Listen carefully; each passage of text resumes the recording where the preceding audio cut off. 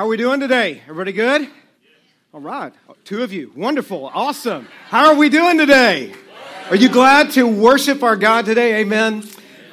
Well, we are so excited that you are here with us. And don't you just love just singing about, truthfully, just about the love of God that just pours over us. And we've been praying today that you would experience that and that you would be reminded of how much you are loved by Him today.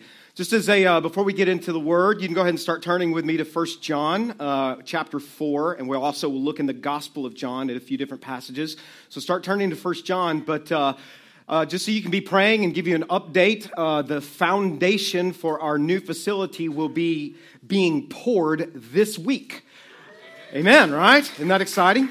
And so just so you know, the steel for the building will be delivered within the next couple of weeks. They anticipate we will be vertical within about 30 to 45 days. And so just to keep you posted, keep praying about that, keep giving to that as we continue to pay that down. I'm just so excited. And but really, I'm excited about you being here today as we start a brand new series called One Another.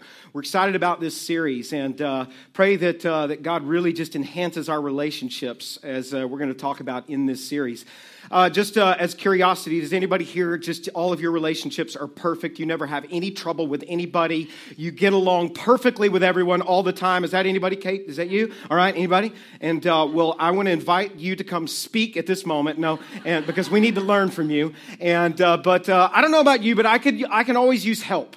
I can always use help at knowing how to make the relationships that are in my life better, knowing how to do that, and we want to learn about that in this series called One Another. As you would figure, as a pastor, I get asked to do a lot of funerals. Over the 25 years that I've been in the ministry, I've done a lot of funerals, and many for those of you who have had loved ones that have passed away within our church. And I don't know how many funerals I've done over 25 years, but I've done a lot. And normally whenever you're doing a funeral for somebody, and you're talking to the family, I kind of go through a protocol and a process with the family. I want to know something about that person. I want to hear from them.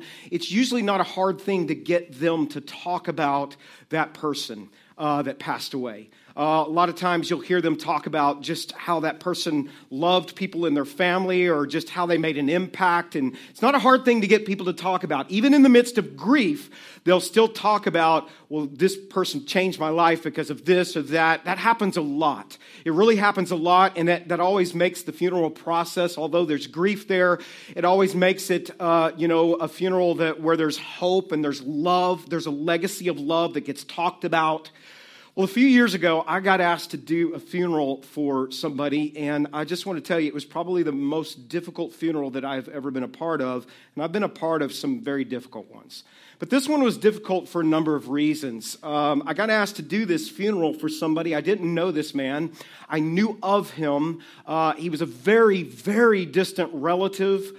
And so I got asked kind of by default to do his funeral by some members of my family. I just knew of him whenever I was a kid, ran into him maybe a couple of times at extended family reunions. And so he passed away, and my name got brought up to do his funeral. And found out that he didn't have a church home. Their family did not go to church. They didn't have a church home. So they didn't have a pastor. They didn't have any money to be able to take care of funeral expenses. And so I got asked if I would do this. I agreed to do this. I wanted to try to bless his family. And so in that process, leading up to the funeral, I went through the normal protocol with them where I would just say, well, tell me about him. I didn't really know him, and I don't want to just be someone that's a stranger to your family saying things about, him that I don't really know anything about. So tell me about him. And so I try to make it personal. I try to get folks to help me a little bit with that, okay? And in this process, the reason this was so tragic was because this process was the most difficult process I've ever been through with a family leading up to this person's funeral. As I was trying to get them to share some things about him with me. And so I start with the spouse, and I was with his wife and asking her, they'd been married for 50 plus years, and I was asking her just to tell me some things about him. And so I typically start with a spiritual journey. And I'm like, well, tell me about his spiritual journey. And there's always a reason in asking that question. I ask it in that way because I want them to I don't want to put words in their mouth about whether he was a believer or not a believer. And so I'm just tell me about his journey. Tell me about what you know about him spiritually or whatever. And all she could really say to me about this was, well, she said, well, he was never really a church-going kind of man. We never really went to church as a family or anything like that. And that's not an atypical kind of response. I'm kind of used to hearing that. And so I said, well, that's okay. I said, I wasn't really asking so much about his church experience, but can you tell me about anything you knew about him having a relationship with God? Or did he ever talk about that? And in fact, she'd even told me, she said he kind of got burned in a church when he was a teenager, and something, I don't even remember what happened, but something happened, and he kind of carried a bitterness with him towards church. Again, not something that's uncommon, and kind of that's the way he's been throughout. And so more or less, she just said, I said, well, can you tell me about any kind of relationship? Did he ever talk about knowing Christ or anything like that? And she said, over the 50 years that we've been married, 50 plus years, we never talked about it. And I just said, I just said, well, I'm sorry to hear that. And she actually, I believe, did have maybe some kind of relationship with Christ as we continued to talk with her.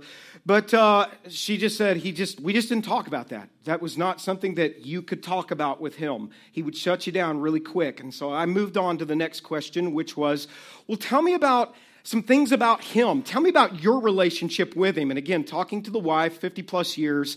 And again, the whole tone of this talk really turned very dark, not dark, but just difficult. And she just got it, as we discussed this, there obviously was a lot of brokenness in their relationship. She started sharing with me about really how miserable they had been in their marriage. And even used the word that he had been cruel to her, and said that he'd really been cruel to her in a lot of different ways. And she said, I'd planned on leaving him on a number of occasions. And I'm sitting here listening to this going, I don't believe I can use that in the funeral, okay? Again, a very difficult process. And so this turned more into kind of a therapy session for her, kind of getting a lot of things out that she probably been wanting to say for a long time. And just the tragic part of this was just how hurt she was. And it wasn't just because of his death, but just how hurt she was, probably more because of his life. Are you hearing me? That was hard, really hard. I felt for this family so much. I come to find out, and I couldn't get anything out of her. Really, the only thing I got out of her was very peripheral issues, which was he loved the Dallas Cowboys. That was some of the first things that she said.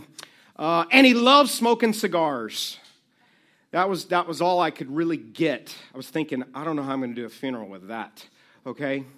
I find out they have a child together, a daughter. They have a child, only child. And so I asked if I could make contact with her. Well, I came to find out that she was estranged to her father. They'd not spoken in years. And so whenever I communicated with her and wanted to ask her if she would mind sharing some things with me about her dad, she completely shut me down. She said, I don't want to have anything to do with his funeral at all.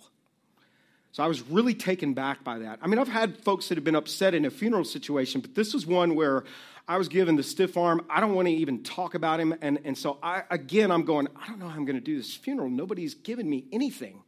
Nobody's helping me with this. I don't really know what to say about this guy. I don't feel like I can say these things that they're actually telling me, that he was a miserable person who lived a miserable life. And, well, have a nice day. How do you do that in a funeral? And so I ended up just, at this point, the funeral was the next day, and I called the wife back, and I said, can you put me in contact with anybody that might have something to say about him? Because I still don't have anything other than he loved the Cowboys and he loved smoking cigars. Literally, without exaggeration, nobody had anything positive to say about him. Nobody. This was really disturbing to me. It was really bothering me, and again, I couldn't help but think really the only love that was talked about was his love for the Cowboys and how he loved Tom Landry. That came up, and I was thinking, man, has he been disappointed over the last 20 years, right? If this was the extent of his love. So I was grappling with this, and just as I was preparing this, I was getting this ready, and I was thinking, what a tragic life, right? What a tragic life, because one, he obviously had no idea how much the God of the universe really loved him. He maybe had heard it, but he had not actualized this in his life in any kind of way because it was so obvious that just wasn't the case. And then the second part of the tragedy in this was that the only love that he was known by was a love for the Cowboys and his love for smoking cigars, which, by the way, the Cowboys weren't in his funeral, just saying. And the cigars may have even caused it. I don't know, okay? But it was just so tragic to me, and all I could think about in getting this funeral ready was, man, this guy missed it. He totally missed it in life. Missed it in life, what it's all about. He missed out on the important thing. He missed out, and this is a big deal, he missed out on love. He missed out on that experience of love in his life, and how much he was loved by God and missed out on expressing that love to other people. It was clear by the responses that I got from the people that I tried to talk to about him that nobody ever really felt much love from him at all. In fact, there was a bitterness that seemed to resonate around his life, and I sincerely try to reserve myself from casting any judgment upon him. In fact, what I found myself moving towards more than anything as I went through this process was a great deal of pity for him, a great deal of compassion and hurt for his family, knowing that absence of love was what characterized him. It's what characterized his life. It was really kind of the legacy. And the reality, my brothers and sisters, I hope you hear this today, is that love really does matter. It really matters in your life.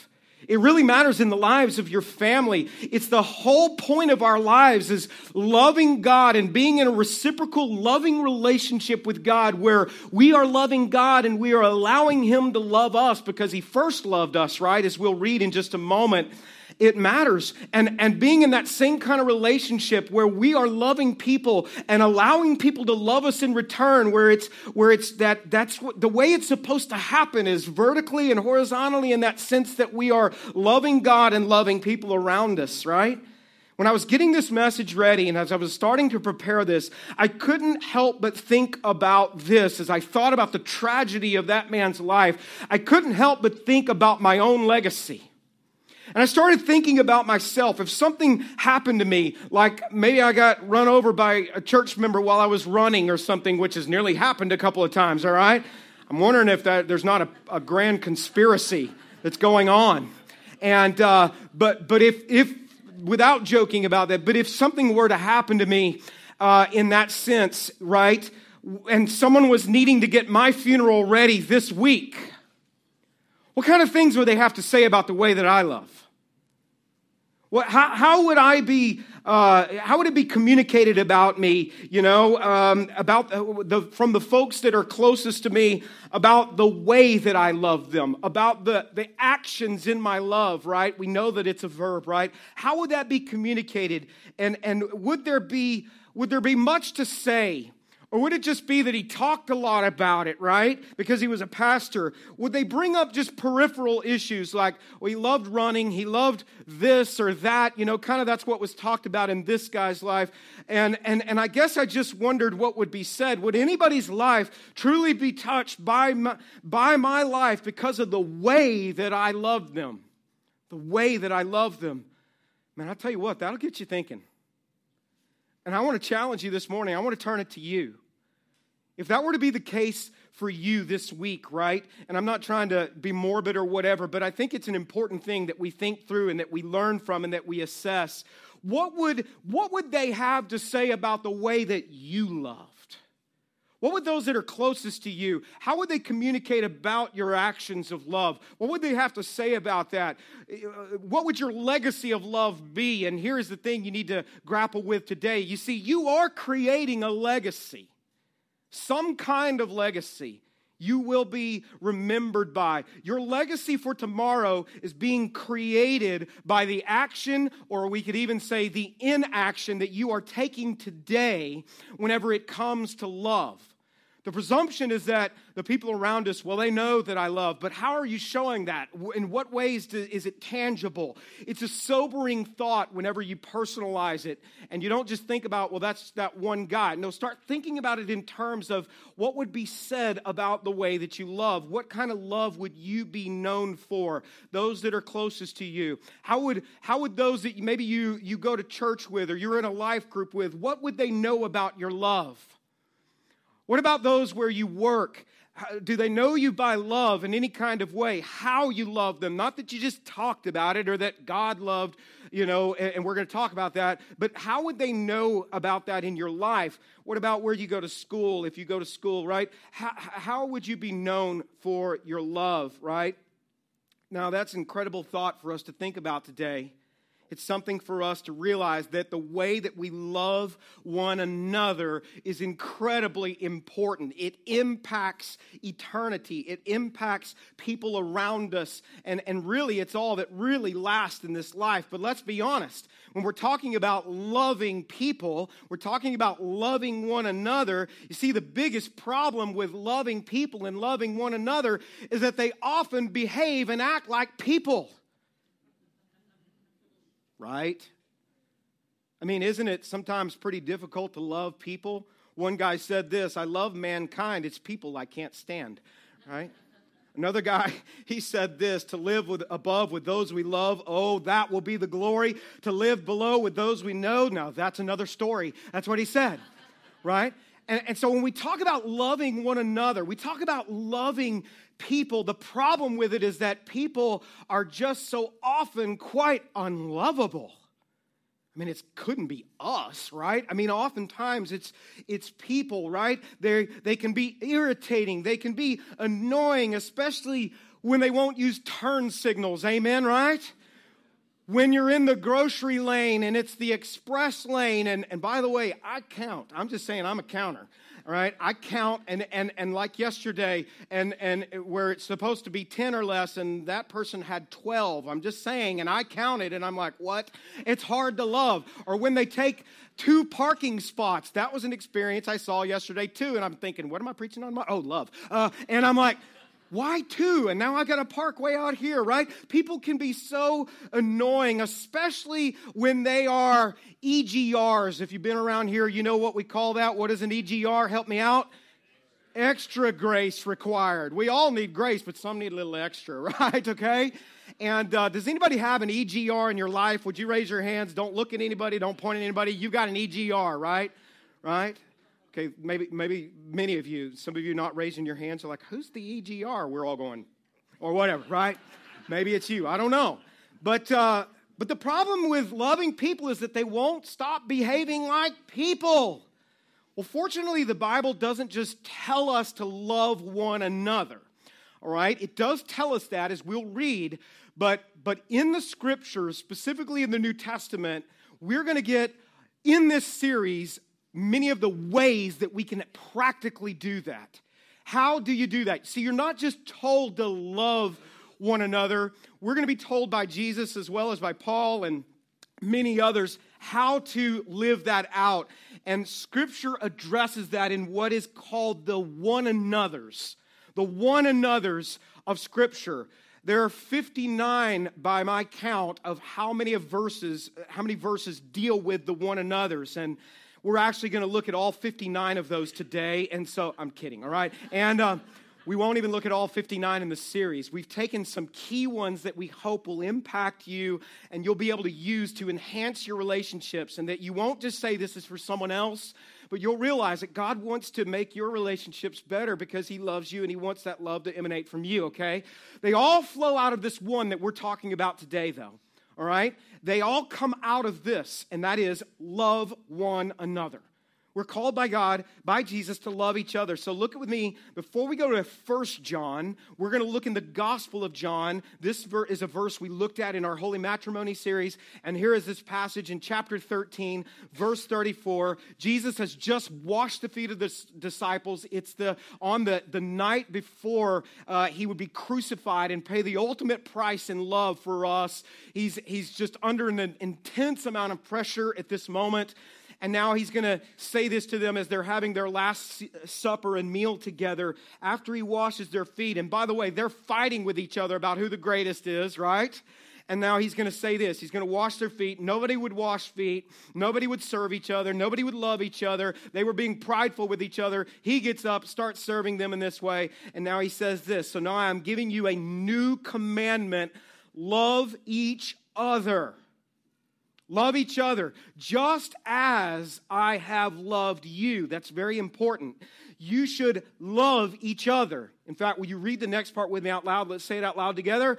Your love for one another will prove to the world that you are my what? Disciples. The way you do this, the way you're loving is going to show the world what my love is like. So here's the first thing to write down, is that we are commanded.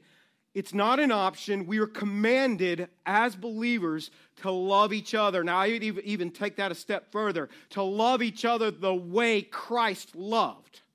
Okay, you could even write that down. That's not on the notes, but I would write that in. We are commanded. If you are a believer, you don't clap out of this. This isn't something that is an option for you. If you're in Jesus Christ and He is in you, right? This is a command. Isn't it interesting He had to command us to do this? You would think that it was maybe it would just come naturally for us. No, He said, I'm going to have to give you a commandment here. All right? Because why does He have to give us a commandment? Because there's going to be a lot of times you won't, like we learned in the last series, you won't feel like loving each other. You won't want to love each other. Maybe you'll be hurt and you won't want to reciprocate love to anyone, so you withdraw, and He's saying, no, you don't get to clap out of this. This is something I'm commanding that you do. Jesus impressed this upon His disciples, and His disciples would seek to impress it upon us. As we carry on what it means to be a believer, you'll find that it's the entirety, just this whole theme of what our faith is about. If you miss this, like the one man that I talked about missed it, you're missing out on this major component of your life as a believer, and what your life should look like. So look with me in 1 John now. Go with me to 1 John chapter 4. While you're turning there, this was written by John, who was the beloved disciple. He was called the beloved disciple, and he was deeply loved by Jesus. Jesus loved everybody, but obviously there was a special relationship between he and John.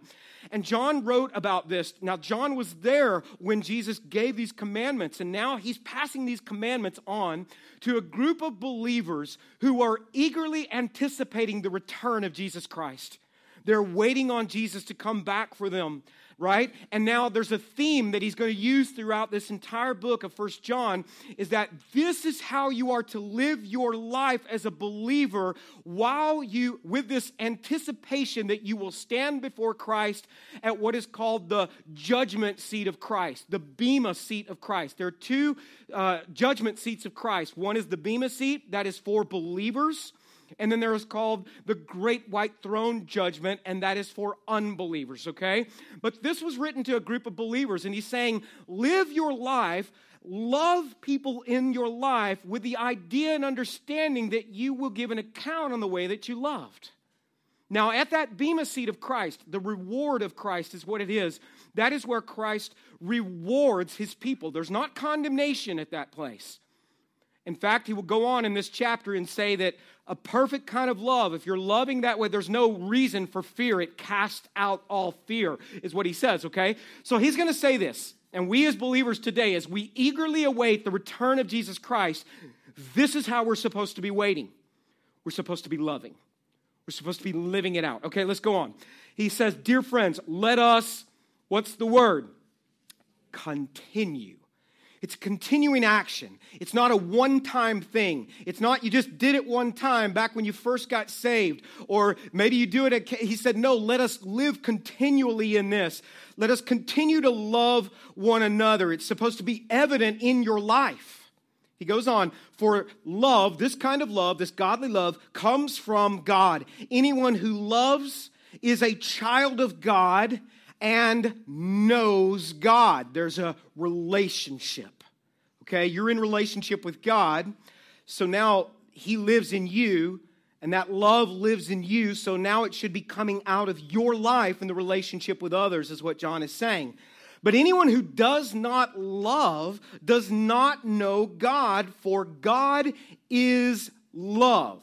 Okay, now you should know love is not God. God is love. All right, and what that means is it's His character. It all starts with Him. We didn't come up with this idea of love. It begins with God and who He is and in His being, right? Okay, it's a characteristic of God here that He loves. For God is love. God, now He's going to begin to show how He did this. He doesn't just talk about love. For God showed how much He loved us. Think about your name right there. By sending His one and only Son, that's Jesus, into the world so that we might have eternal life through Him. This is real love, which would imply that there are kinds of loves that are out there that's not like this, okay? Not that we loved God, this is real love, not that we love God, but that He loved us. And in fact, if you keep reading in this chapter, it says, in fact, He loved us first. He loved us first. That He loved us and He sent His Son as a sacrifice to take away our sins. Now look at verse 11. I want to invite you all to read it with me. Let's participate together. Say it with me. Dear friends, since God loved us that much, we surely ought to love each other. The entirety of the Bible can be summed up. Write this down right here, okay? God loves you. And here's what I want to say to you. So let Him. Let Him love you. What I think happens, I think we've heard that so much, and maybe you've got it on a bumper sticker, or maybe you've seen it. Maybe you grew up in the South, in the Bible Belt. You've heard it. We sing songs about it. I think sometimes as believers, we can even get desensitized to the love of God. We can even just think, well, okay, yeah, it's not like, but listen to me. Even in the book of Revelation, Jesus had to tell the church at Ephesus what? He had to tell them to remember your first love. And going back to your first love, what He's saying is, remember how much God loved you first, and that your love for Him was incredible. Let God love you. How much does God really love you? I mean, and all that means, I think some of us, we've not actualized that truth. We've heard it, but we don't really maybe believe it. Or maybe we've just gotten insensitive to it or desensitized to it. But the miracle of the universe is this. The greatest news ever is not just that God created you. It's that He created you and that He loves you. That He created you to be in relationship with you. Think about that, okay? That last song that we sang, how He loves us, okay? Even one of the lines says, I don't have time to maintain, as I think about these things, to maintain these regrets as I think about the way that you love me. That's why we sang those songs today. I want you to think about it. I want you to think about the depth of the love, that He loves you, that He is love, and that you are the object of His love, that He loves you passionately, that He loves you personally and sacrificially and eternally and tangibly, and that this love was embodied in the person of Jesus Christ. That was another big part of 1 John, why it was written, was that there was a question about whether or not Jesus actually was a real person. And he was addressing this, saying, we saw Him. We witnessed Him. We saw how He loved. We saw this personally, all right? And that He didn't just love us. I want you to begin thinking about this. He didn't just love you. He didn't just love me because we are so lovable. Because as we admitted a few moments ago, we can be kind of unlovable at times. Amen, right? We can be very challenging to love, right? And I want you to think about the fact that this love that the God of the universe has for us, now listen to this, is a choice. There's nobody forcing him into this. There's nobody that's saying, you better love those ones you created. It's a choice. I've said this many times to us, right? He loves us, right? He doesn't need us. When he created us, he doesn't need us. He wants us. He wants to be in relationship with us. We don't complete him in any kind of way, right? But he wants to be in a relationship. And there's something that was so profound that happened in my life whenever I actually started believing this truth that the God of the universe does really love me.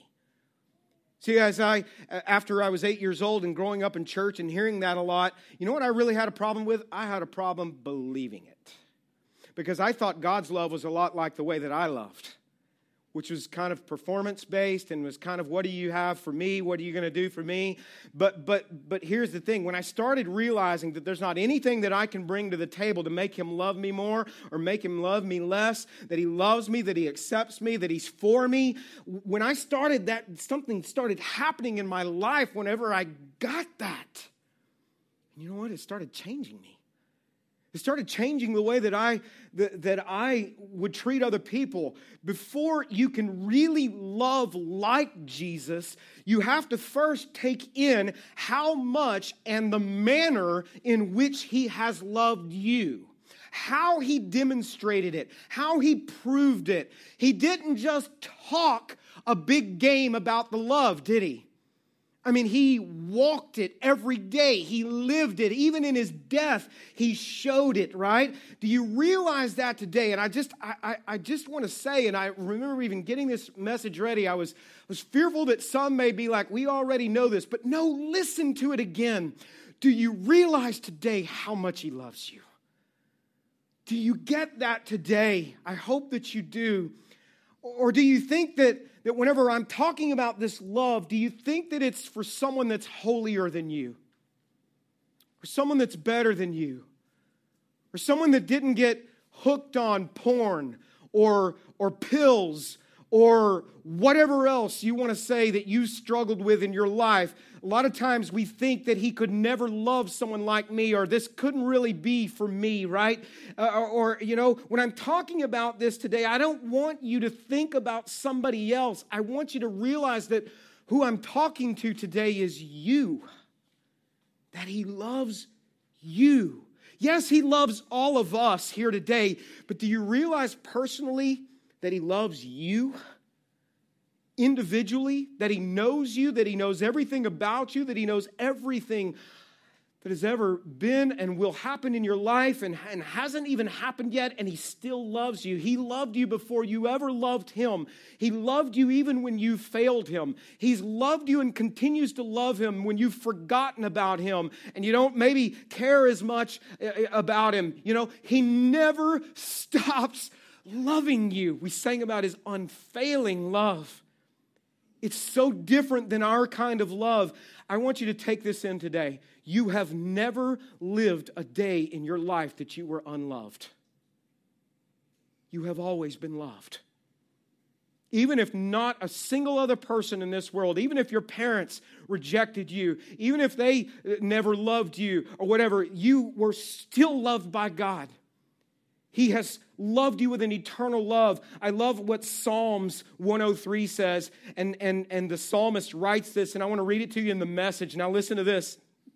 God is sheer mercy and grace, not easily angered. He's rich in love. This is how he feels about you, okay, and me. He doesn't endlessly nag and scold nor hold grudges forever. The implication is that's kind of more like our kind of love, right? But he goes on and he says, he doesn't treat us as our sins deserve, nor pay us back in full for our wrongs. As high as heaven is over the earth, so strong is his love for those who fear him. And as far as sunrise is from sunset, as far as the east is from the west, they never come together, right? As far as east is from the west, he has separated us from our sins. He's covered over our sins. We've been made righteous in his sight. Now look at this. I love this. As parents feel for their children, God feels for those who fear him. He loves you. Do you know how much he loves you? And some of you, again, as believers, maybe it's just been some time since you've really contemplated that and you've thought deeply on this. He pursues you. He accepts you. He wants to be close to you. He wants to walk with you through everything in your life. This is our God of love. This is how he feels about you. Take that in today, and when it finally resonates within you how much you're really loved by God, as you process that, you know what I want to tell you happens? Something starts happening in your heart. Something starts happening by the way that you start loving and looking at other people, because, you see, I don't think we fully can understand how to love other people the way that Jesus loved us until you first understand how much he really does love you. You can't offer to other people what you don't possess yourself, right? Or what you don't understand. It's going to be a whole lot easier for you to love people who are hard to love when you realize how much you have been loved. So here's the next thing to write down. Once we catch how much God really loves us, write this down. Loving each other is what identifies us with Jesus Christ. It's what identifies us. Now look at this next verse. In 1 John chapter 4, verse 12, no one has ever seen God. All right, so no one has seen God. But if we love each other, this verse is key. God lives in us, and his love is brought to full expression. Now, this is really important. What does it say next? In us. That love is brought to expression through you. To other people. The way other people are going to know about God's love, what he's saying is it's going to come through you.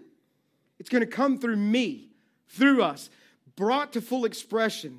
A God-like kind of love. So what John is saying is when Jesus lives in you, when you become a believer, now that you're a believer, that love of God lives in you. It's in your character now. It begins to transform you. Now it emanates from your character because God's in you. Our love for each other, for people, it identifies us as followers of Christ. He said, the way you do this shows the world that you actually follow me. I just want to say this, that it's not your church attendance, and we do hope that you come regularly. It's not that you wear a wristband that says WWJD. That's not what identifies you to the world as a believer. It's not the bumper sticker that's on your car or the fish that you have or your Christian t-shirts. That's not what's going to convince the world about God's love. Do you know what it's going to be? Your love. He said, that's how they're going to know about me. It's by the way you love each other. It's by the way that you love other people. Well, how did Jesus love? He was so radical in his love. Do you know what? It freaked people out.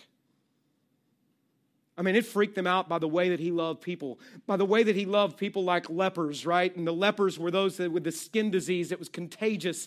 And Jesus, when no one else would be around them, and they looked down on them, they were outcasts, they were on the margins. What would Jesus do? He would give them attention. He would love them. He would notice people that no one else would notice. He would even, like with lepers, this kind of blows me away. He would touch them, right? No one would ever touch them. This was so important. I thought to myself, it's a good thing I'm not Jesus, because I'd be healing you from across the room, right? Okay, because I don't want to catch that. I'm kind of a germaphobe, right? But Jesus would go and be in their presence, and he would put his hands on them. And he would love them, and he would speak into them. He would look in their eyes where no one would even look at them. And the best way you're going to show people what God is like is by loving them. And this is what he says, the way I love you. He had a reputation for loving people who had problems with sin. He loved people that were even caught in the act of adultery, and he would love them, right? He loved the hated tax collectors. He loved those people that were on the outskirts and in the margins, and those that weren't noticed by others or they didn't want to notice them. They had this judgment against them, and he would show God's love to them. He would love people, and he said, that's what I want my church to be about. That's what I want you to be about, is to go about showing love in that kind of manner, the way that I've loved you. The community that's out here that doesn't know about my love yet, how are they going to know about Jesus? It's going to come by the way that you love them. It's going to come by the way that you interact. It's not going to come by beating them over the head with the Bible or anything like. It's going to come by acts of love that point to God, that opens up dialogue about why we love people so much. You see what I'm saying? It opens up bridges, right? We don't want to be just known as a church that is going to have great facilities. All right, that's not going to last. We don't want to just be known as a church about just how great the music is, or how good or how bad the preaching is, or how great the breakfast burritos are. Those are all good things, but the way that people are going to know is by the way that we love. By the way that we love. Don't you want people, and I want people just to have this experience that whenever they come, and they come to a worship experience with us, that they walk away and one, they feel the love of God because they've experienced His presence and we point people to Jesus. But secondly, they've also felt the love of God because you, the church, have shown them the love of God. That you've noticed them. Where they're like, man, they weren't just kind of consumed with themselves. They recognized that I was here. They were acted glad that I was here. They gave up their spot for me. Someone gave up a parking spot for me. Someone did this for me. Jesus said, if you want to look like and act like me, then show people what I'm like by loving people like I've loved you. That's what He says to do. Show them through the way that you love. Well, what does the love of Jesus look like? Just very quickly write some things down. How did Jesus love? Well, He was accepting. He accepted people. He accepted you. You didn't have to clean up first to come to Him.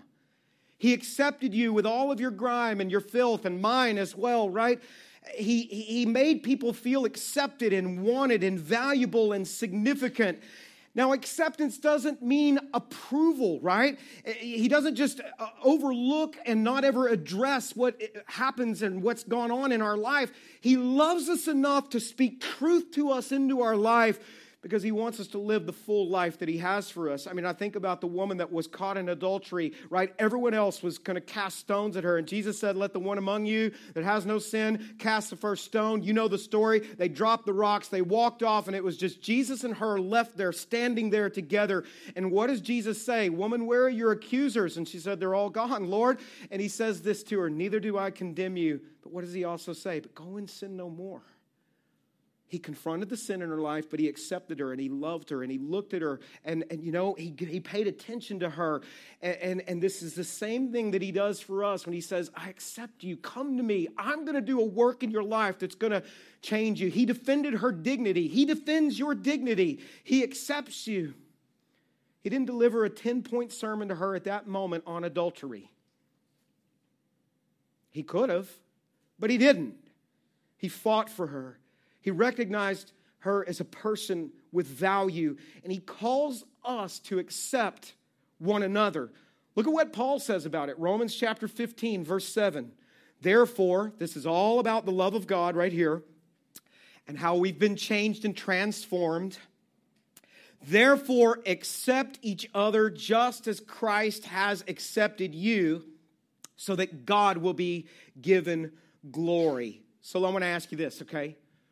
Is there somebody that you need to accept this week? I'm not saying you have to approve of everything, approve of the lifestyle. They just need to see that you validate them as a human being and that you accept them, right? Is there someone that God would show you this week that they need to know that you would accept them, right? Open your eyes this week and ask God to speak through you and to you, okay, in this. Here's another thing about Jesus' love. I love this. He took initiative. He didn't wait around to be asked, right? He saw the need. He's in heaven, right? He knows that we are separated from God. He took initiative. It says in the scriptures that He loved us first. We didn't love Him first, and then He was like, well, I guess I'll love you now, or I feel obligated to return it. No, He took initiative. He didn't wait around. So what do you learn from that? Don't wait to be asked this week. Open your eyes. Watch for needs this week. See where there's a need in somebody's life, a neighbor, someone you work with. Take the initiative. Jesus always took the initiative. Don't wait to be asked. Here's another thing. He was intentional. Every conversation Jesus had with somebody, there was there was a reason in it. As he noticed people, there were divine appointments that he had. He was intentional, and it wasn't accidental. It says in certain passages in the Gospels that he went to a certain area specifically. I think of the Samaritan woman in John chapter 4, where nobody else would go. He went specifically to speak to her. What if this week that you, as you're going about your business, you viewed, as you're loving like Jesus, you viewed every opportunity, and with every person that you cross this week, every person, even the ones that are hard to love, as maybe a divine appointment where you are to be the love of Christ to that individual? What if this week that you and I, as we went about our business, we were living intentionally, living on mission, and we started viewing our daily encounters. Every encounter Jesus had a purpose in it. What if while you were at work or at school or at the grocery store, whatever, in life group, you realized God was crossing your path? See, sometimes it's all about we want to feel loved. What if this week you flipped it around and you're like, I'm going to show the world, I'm going to show people around me, I'm going to show them the love of Christ. I'm going to love people. What if you did that this week? Here's another thing. He was sacrificial.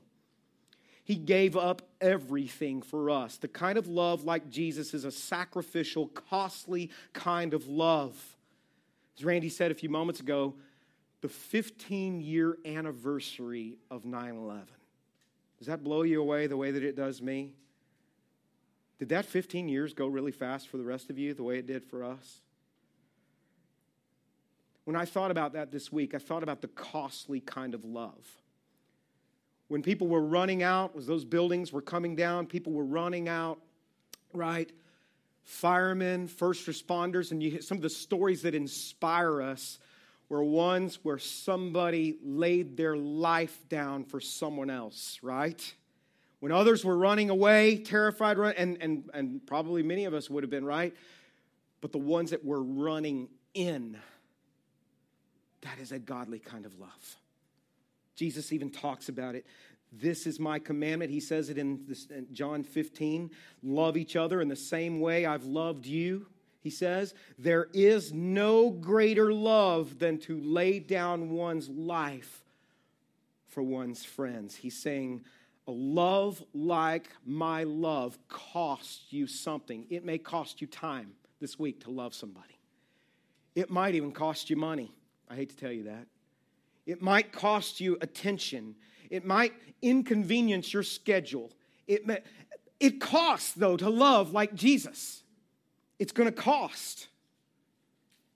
In conclusion, I want to ask you this question. It may seem like an odd question, but it's a good question, all right?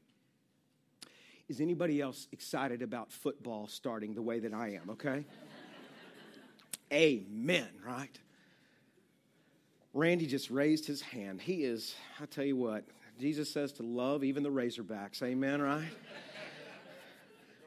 Go Hogs. I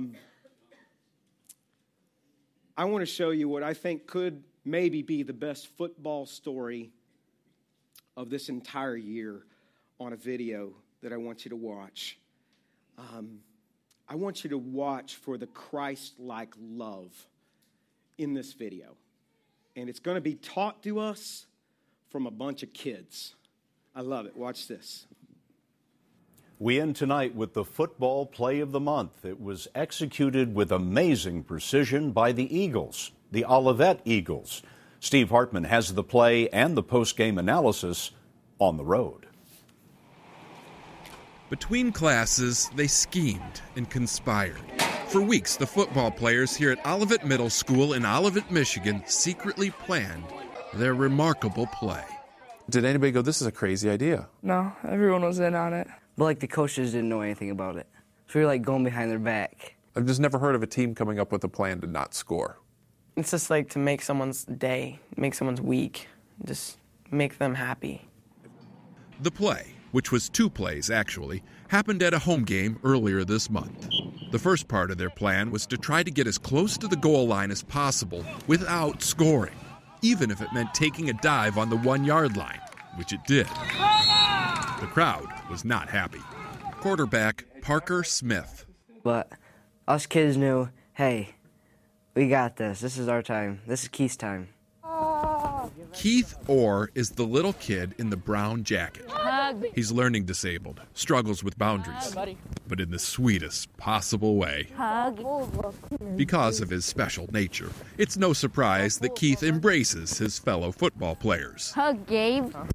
What is surprising is how they have embraced him. Hello. We thought it'd be cool to do something for him. Because we really wanted to prove that he was part of our team and he meant a lot to us. Nothing can really explain getting a touchdown when you've never had one before. Which brings us to part 2 of their play. If you didn't see Keith, it's because they were so protective of him. But he was in the middle of that rush. And when you crossed the goal line, what was that like? Awesome. It was like, did he just score a touchdown?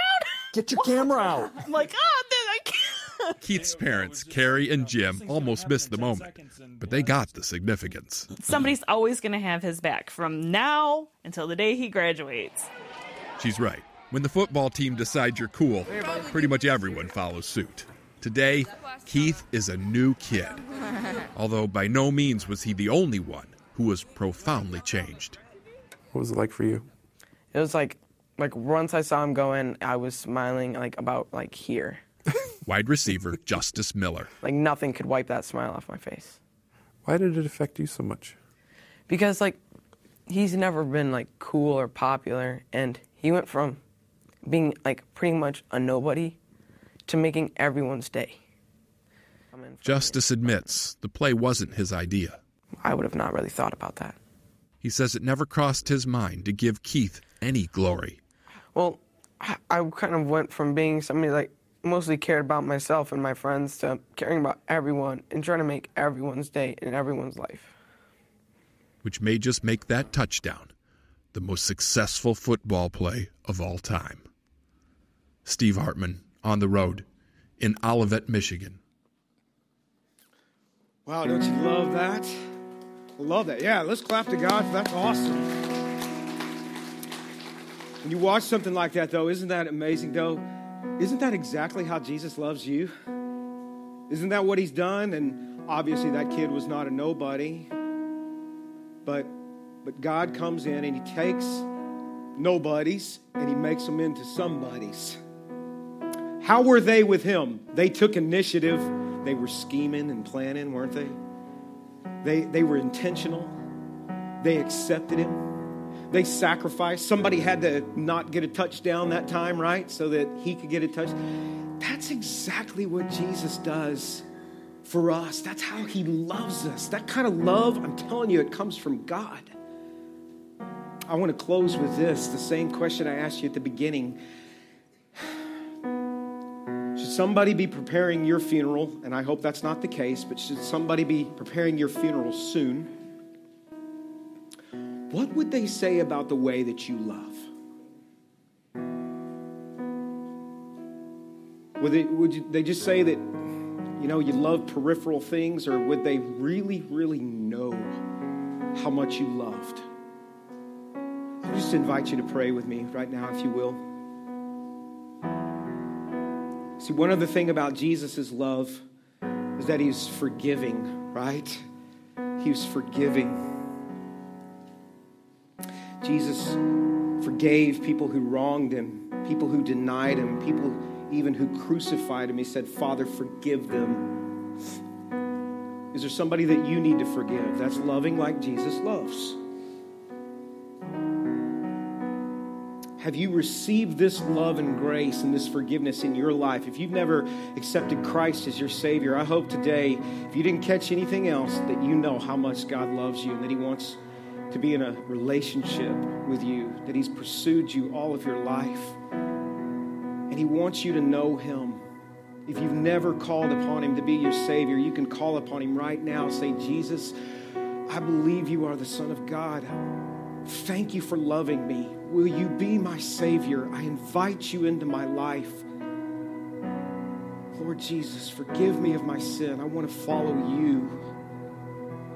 If you've already accepted that truth in your life and you're a believer, maybe you just need to rediscover how much he loves you today.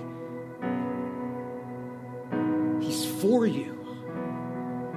And And let that just resonate in your spirit this morning so that when you go out of here, you're loving people in that same kind of way.